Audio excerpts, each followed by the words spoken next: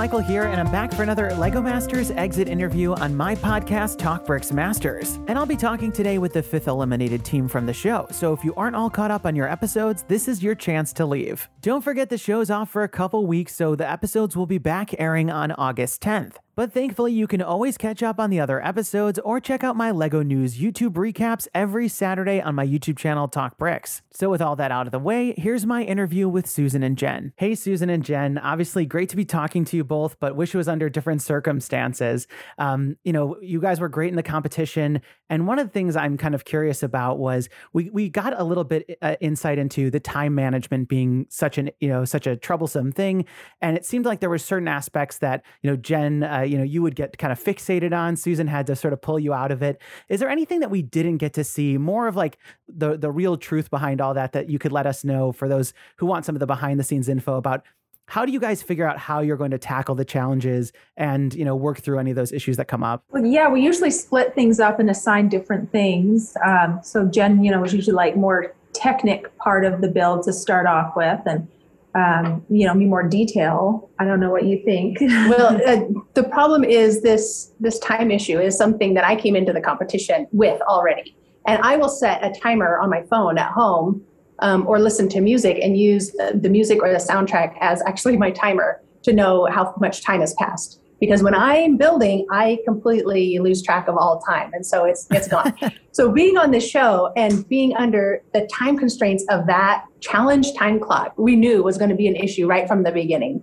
And so we decided right after episode 1, when we almost got eliminated, we were like, Susan, you gotta keep me on time. You gotta keep me on time. And I'll hit these like moments where I get super focused, yes, but I'll get this like clarity moment where I know exactly what's needed to achieve the goal that we need. And that's how I came up with the core for the Make and Shake challenge. And for this challenge, the RC chassis that we were building on had Technic lift arms screwed onto it. But if you were building with brick, they didn't match up in the middle. They were just slightly off. It was just a tiny bit outside of system. And so I created a Technic framework with tensegrity that met in the middle, where I was using Technic plate where the holes lined up about like that. And I rammed a Technic axle down that. So our car was fastened to our chassis. It was not coming off. And I knew that if we could battle everybody to pieces, that we would be the last ones standing. That was the plan.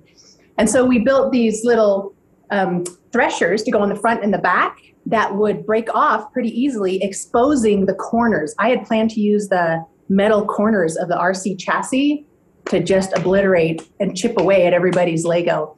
So that was the plan. Didn't quite work out, but time management, yes, was a weakness, but also a strength. And so I needed Susan to balance all that out and keep up the task. That was her job. Well, it was a good partnership for sure. One of the things that I loved was the challenge from the hero shot. Your build was really exquisite. The spider, I feel like that was like the greatest expression, I feel like, of some of your artistry in the competition. Were there any details either in a build like that or details that we may not have seen in other builds that you want to just talk about that we may not have caught on camera? That was my favorite build of all of them, I think.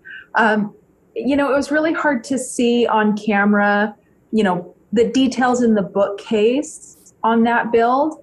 I mean, it was obviously built for weakness, which was different for me.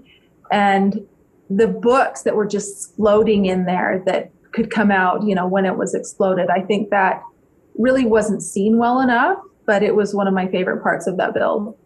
Those bookcases were amazing. Susan built in like little bottles of potions, and there were just like details all over those bookcases that were just amazing. Perfect. So for my last question, one of the things I'm just curious about is there something that you both feel like is a core strength of yours that you didn't get to show in the competition that you wish you would have? Something that you sort of maybe were holding back or waiting for the right challenge to show off. Certainly we got to see such like immense technical and artistry throughout the thing, but I just didn't know if there was anything that felt like you still had in the tank. Dude, no, it was all in from the very beginning, and we were learning as we were going and improving with every episode. And so, no, we were all in.